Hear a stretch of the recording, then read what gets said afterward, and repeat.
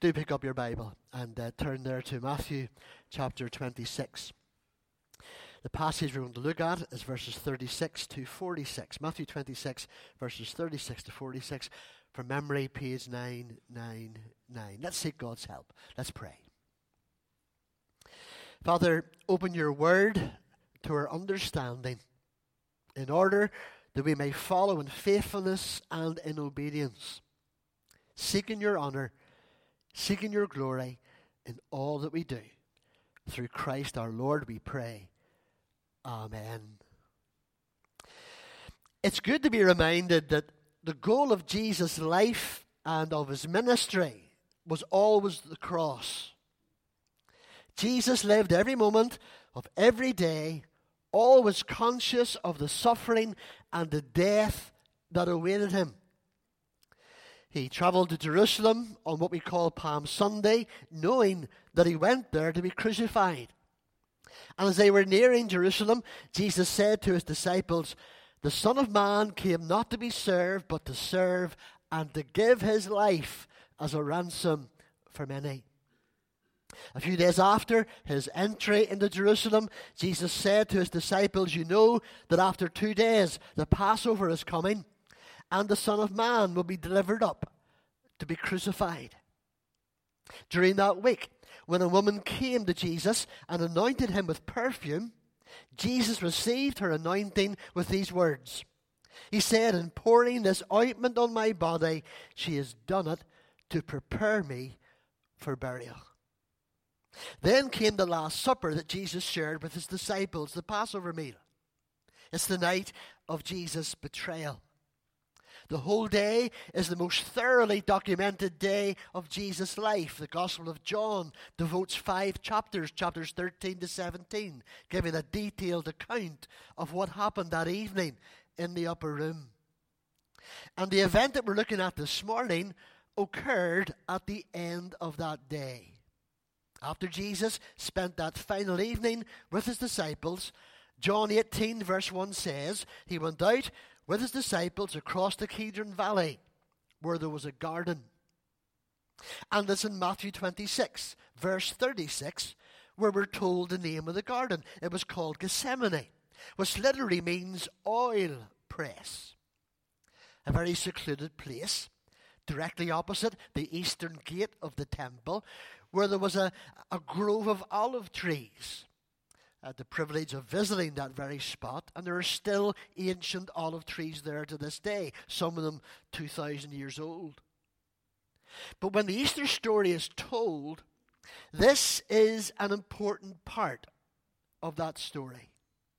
And we can never come to Gethsemane without feeling the wonder of what it depicts of our Lord. And yet we're always driven back by the mystery of his groans, the mystery of his sweat, which was mingled with blood. And of all the words recorded of our Lord spoken on the cross, only one of the 7 so-called sayings of our Lord give us any direct insight into the state of our Lord's mind and soul as he was actually on the cross being made sin for his people. It was encapsulated in that cry from the cross, my God, why have you forsaken me?" And it's Gethsemane that helps us to enter in more fully to explain what was meant when the Savior uttered those words as he hung on the cross. The very word forsaken conjures up in our minds some tragic scenes. We can think of a man forsaken by his friends, or a wife forsaken by her husband, or a child forsaken by its parents. But someone forsaken by their Creator, someone forsaken by God, this is the most frightening scene of them all. And for the Christian, the thought of our God hiding his face from us, even for a moment, is unbearable. And if this is true of forgiven sinners, how infinitely more so of the beloved Son of the Father. Now, some of the language used in this passage is disturbing. Verse 37, he, our Lord, began to be sorrowful and troubled. Look at verse 38. Our Lord said, my soul is very sorrowful, even to death. In the Garden of Gethsemane, he felt a crushing weight of sorrow as he thought about what lay ahead. In Gethsemane, Jesus entered the gloom of those 3 hours of darkness on the cross. And it wasn't the thought of betrayal by Judas, nor the desertion by his disciples in the hour of crisis, nor was it the expectation of the mocking and the beatings or the nails that overwhelmed his soul. No, nothing compared with what he had to endure as the sin bearer. And again we read that he did not, in a very dignified way, gradually kneel in the garden and take a posture of humility. Verse 39 tells us that he went forward a little and he fell upon his face. And the parallel passage in Luke's Gospel tells us that the sweat that fell from his brow was as great drops of blood.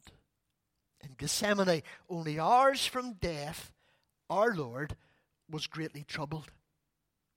And we add to this very graphic language, to this very strong expression of his own grief, of his own inner trauma, the greatest perhaps of all the mysteries of Gethsemane, the mystery of our Lord's deep aversion, his strong dislike in the prayer that if at all possible, he might avoid the ordeal of the cross. But it's obvious that all of the concerns and all of the strong and vivid expressions concerning his sorrow and his agony and his inner pain, all of these things converge upon this one reality. And that reality is the cup. It's the cup that takes the center stage in the events recorded for us in the Garden of Gethsemane. Look at verse 39. And going a little farther, he fell on his face to the ground, and he prayed, saying, my Father, if it be possible, let this cup pass from me. Nevertheless, not as I will, but as you will. Verse 42. Again, for the second time he went away, and he prayed, my Father, if this cannot pass unless I drink it, your will be done. And he prayed a similar prayer for a third time in verse 44. So leaving them again, he went away, and he prayed for the third time, saying the same words again. So although Gethsemane is shrouded with mystery, and although there is much which only the Lord himself will be able to explain to us when we see him face to face, simply this morning I want to ask 3 questions, focusing on the object, on the centerpiece of this incident in the garden, namely this cup. And the first question is this: what was this cup? What was it? This cup before which our Lord drew back, the thought of which in drinking it made him fall to the ground. This cup that made him sweat great drops of blood. This cup, the prospect of which caused him deadly sorrow and made him pray 3 times, my Father, if it be possible, let this cup pass from me. So we need to know, what was this cup? What did this cup contain? Here's the answer. It was the cup full of nothing less than the wrath of God against the sins of those for whom Christ stood as substitute. It was the cup full of nothing less than the wrath of God against the sins of those for whom Christ stood as substitute. It was the cup that would involve the withdrawal of all the comfortable influences, of the sense of the Father's fellowship, of the sense of the Father's presence, and in its place, the consciousness of the anger of God unleashed upon the soul of the Son of God. What must it have meant to be forsaken by his Father? Surely the hiding of God the Father's face from the Son of God was the most bitter ingredient of that cup which the Father had given the Redeemer to drink. But that's the cup before which our Lord fell upon the ground. The thought of the concentrated wrath of heaven descending upon him would lead to his agonizing cry from the cross, my God, why have you forsaken me?" That was the cup, the prospect of drinking, which caused him to say, "My Father, if it be possible, let this cup pass from me." The second question that I want to ask is this: what was the Son of God to do with the cup? This cup, which was an image of the full fury of the wrath of God against the sins of his people, this cup, which was an image of all that we deserved as those who had broken the law of God, which Christ is now prepared to bear as our substitute, what was he to do with this cup? Well, Scripture tells us that he had to drink the cup. Notice the language of verse 42. "My Father, if it is not possible for this cup to be taken away unless I drink it, your will be done."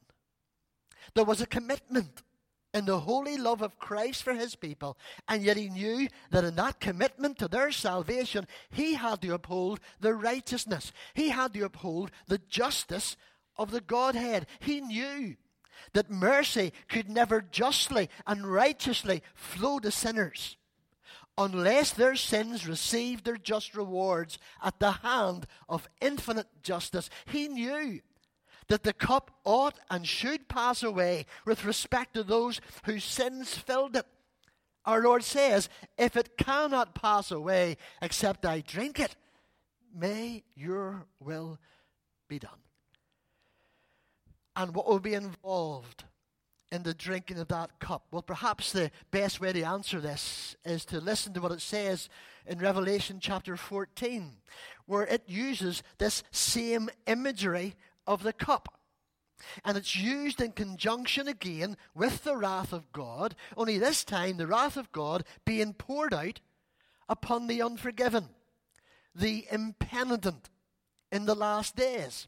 Revelation 14, verse 9, it says this: "And another angel, a third, followed them, saying with a loud voice, If anyone worships the beast and its image and receives a mark on his forehead or on his hand, he also will drink the wine of God's wrath, poured full strength into the cup of his anger. And he will be tormented with fire and sulfur in the presence of the holy angels and in the presence of the Lamb." He will drink the wine of God's wrath, poured full strength into the cup of his anger. What was our Lord to do with this cup? He had to drink it. And what does the imagery of drinking the cup mean? It means nothing less than receiving into his own person, into his own soul, into his own body, the full strength, fury of the just and righteous anger of God against the sins of those whom he represents. That's what he had to do with the cup. The Father didn't present the cup to him that Christ might simply point to the cup and say, "Father, it is right that there should be a cup of wrath. It is right that there should be a cup of fury against the sins of men and women. I magnify your justice. I magnify your righteousness, that there is such a cup." No. The cup was presented to Jesus that he might drink it, that he might drain its contents by drinking it, that he might exhaust all that it might contain by making it his very own. He had to drink every last drop of it. We've asked the question, what was this cup? Well, it contained the wrath of God against our sin. We've asked the question, what was Christ to do with this cup? He had to drink every last drop of it. The third question is this: was it right for our Lord to feel this strong dislike to drink the cup? Not once do we find our Lord praying, "Let this cup pass from me." Not twice, "If this cannot pass unless I drink it, your will be done." But 3 times. In the garden, there were 3 periods of intense pleading with God the Father that there might be some way to avoid the drinking of the cup. And the question is, was it right for our Lord to feel this way? And the answer is this. Not only was it right, but it would have been the grossest form of impiety and hardness of heart to have looked into that cup with anything other than the level of revulsion with which our Lord looked into that cup. For the Lord Jesus to behold in that cup the unleashed fury of the Godhead against human sin, and seeing all that fury rolling towards him, and to take it in a stride, to take him with no repulsion, would have been the same kind of impiety that the unforgiven sinner often manifests. When the sinner hears of the coming tidal wave of the wrath of God and does not even feel a twitch of dread in his soul, it's the height of frightening impiety not to tremble at the thought of the fierceness of the wrath of the Almighty. So when our Lord Jesus, in the reality of his own humanity, viewed that cup, when that cup was actually placed before him, and there was a new and intensified awareness of what it would mean to meet, without any alleviation, the full fury of the wrath of his Father against the sin of those for whom he stood as substitute, he shrunk back and he said, "My Father, if there's any other way, let it be."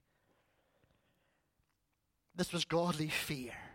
Godly fear. This was not cowardly fear. This was not the fear of carnal cowardice, because the subsequent history shows our Lord subjecting himself to this full fury upon the cross. It was right for him to feel this aversion, for there was no voice out of heaven rebuking him, but rather we're told in Luke's account that there was an angel sent from heaven to strengthen him. Our Lord's active choice of the will of his Father prevailed, and the passage that we're looking at this morning is all about submission.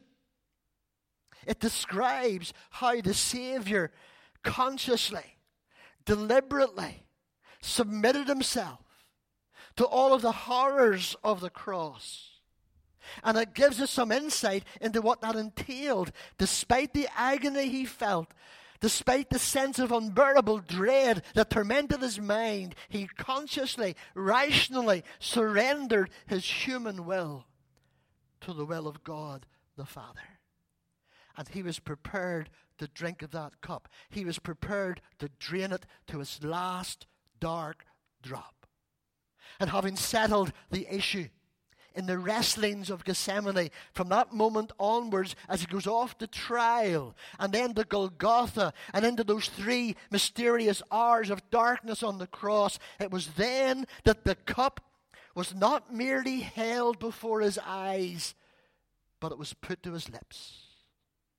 And the Father began to tilt the cup, and the Son of God drank the first bitter drops, and he drank, and he drank, and he drank, and he drank until the 3rd hour, when his holy soul had drunk to the full, and he burst out with the cry, my God, why have you forsaken me?" And soon afterwards, the dark heavens parted.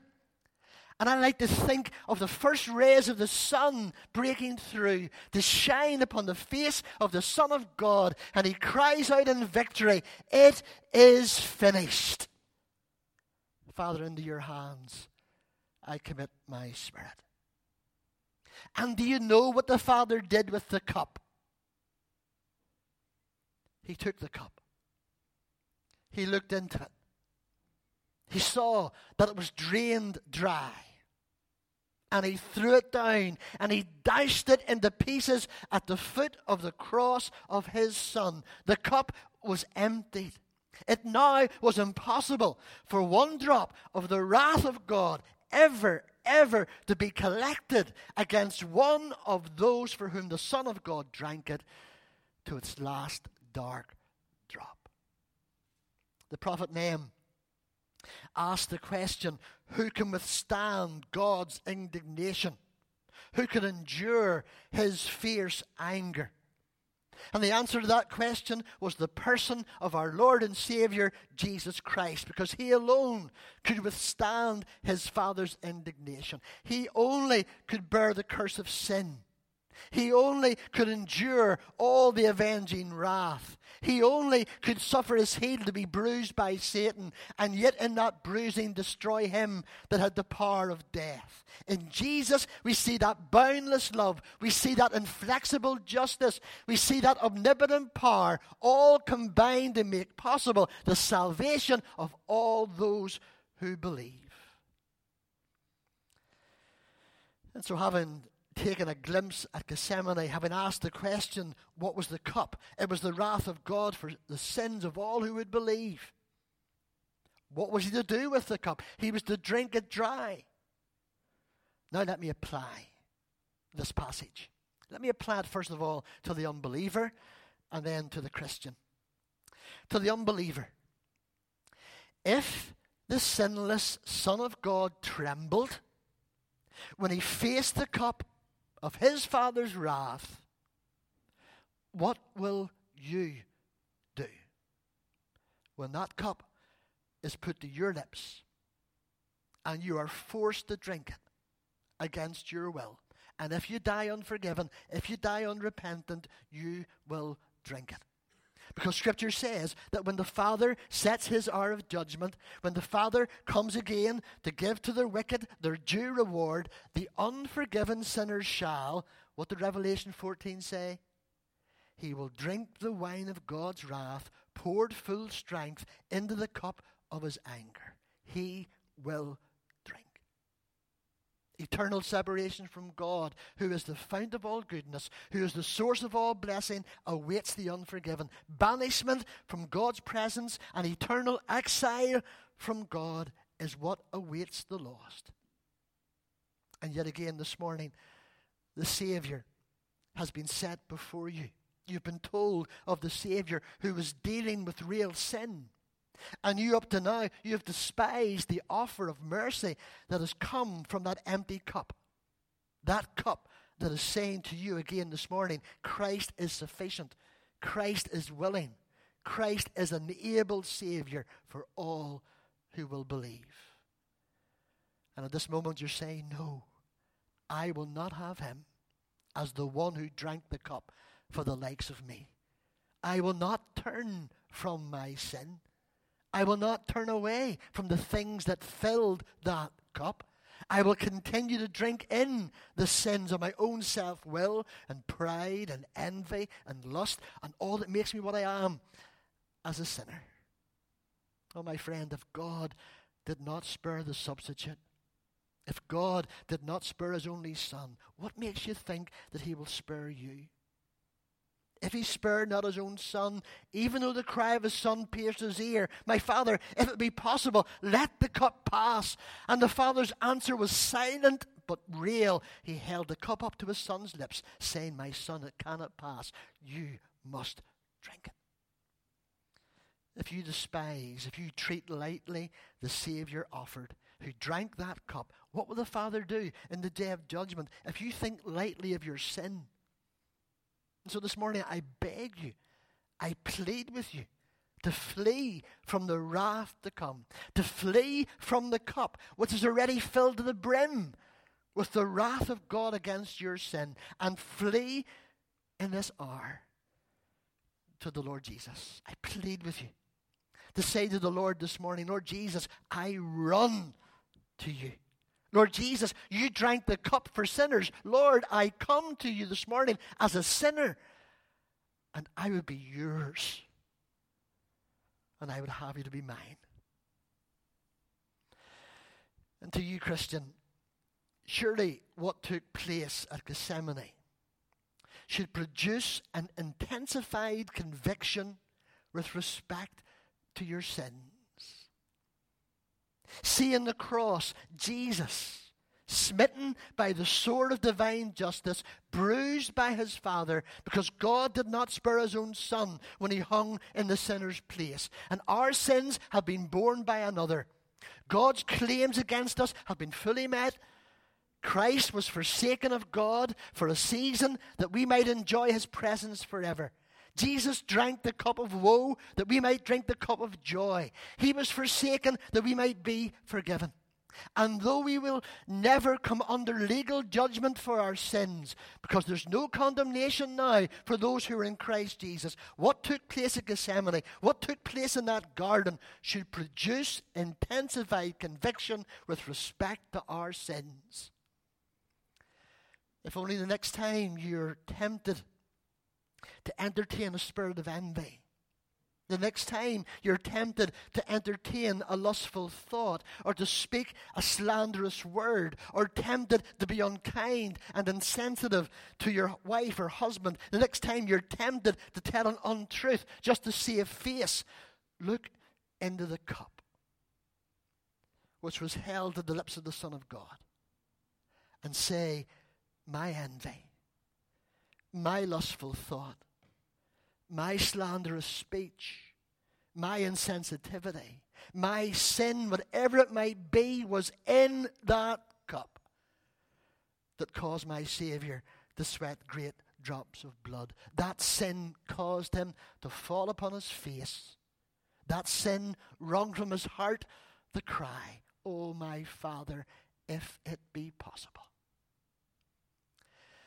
And Christian, if you can sin with those thoughts deliberately brought to mind, you are trampling under the foot the blood of the Son of God. And the next time you're tempted, in whatever way to sin, pray, Lord Jesus, bring that cup before my mind. The next time you're tempted to let gossip into your ear over the phone, as it were, bring the cup between the earpiece and your ear. The next time your lips are tempted to speak cutting or catty or unchristlike words, bring the cup between your lips and those words. Surely what happened to Gethsemane should be one of the most powerful deterrents to sin. But Gethsemane not only speaks a word of conviction to the believer, but also a word of consolation. In the words of a hymn, the believer can say, "Death and the curse were in our cup. O Christ was full for thee, but thou hast drained the last dark drop. 'Tis empty now for me." Christian, think of that cup lying shattered, as it were, at the foot of the cross. And God will never, never pick it up again and put it together. The cup for the believer is forever broken. And what a blessed thing to think of, that the only cup that could hold the wrath of God for my sins was doused to pieces at the base of the cross, never to be reconstructed, never, never, never to be reconstructed. You and I, believer, are to rejoice in the full and free pardon of all of our sin. And then finally, child of God, surely Gethsemane contains not just a word of conviction, not just a word of consolation, but also a word of instruction. We see at Gethsemane the obedience of our Lord to the will of his Father. "My Father, if it be possible, let this cup pass from me. Nevertheless, not as I will, but as you will." And one of the great curses of our generation is that so few learn this principle of obedience. We're so often unwilling to follow any course in which we will trample underfoot all of our inclinations, all of our desires. Through our Lord's obedience to his Father, he procured our salvation. And my Bible says, "He that abides in him ought to walk even as he walked." Let's learn from Gethsemane the life to which you and I are called, a life of obedience. And that's the word of instruction. Christian, I'm sure, like myself, I belong to Hamilton Road, and over the Easter period, we had a time of communion in the presence of our Lord. What a privilege it was to come to the table on that occasion and to hold in our hands the cup, representing Christ's shed blood. And as we did so, none of us trembled with dread and fear.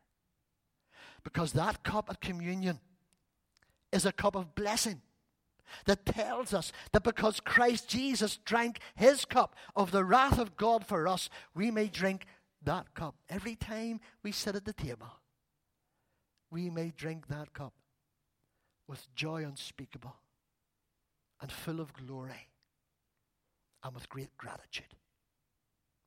Let's pray.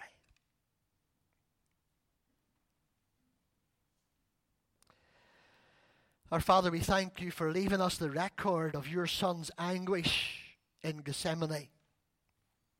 May what we have heard this morning inflame our love for him and increase our determination to live a life of obedience. And our Father, be pleased to bring some in repentance and faith today, that they may not drink that cup of your wrath and fury that awaits every unforgiven sinner. O Lord, seal your word to our hearts. In Jesus' name we pray. Amen.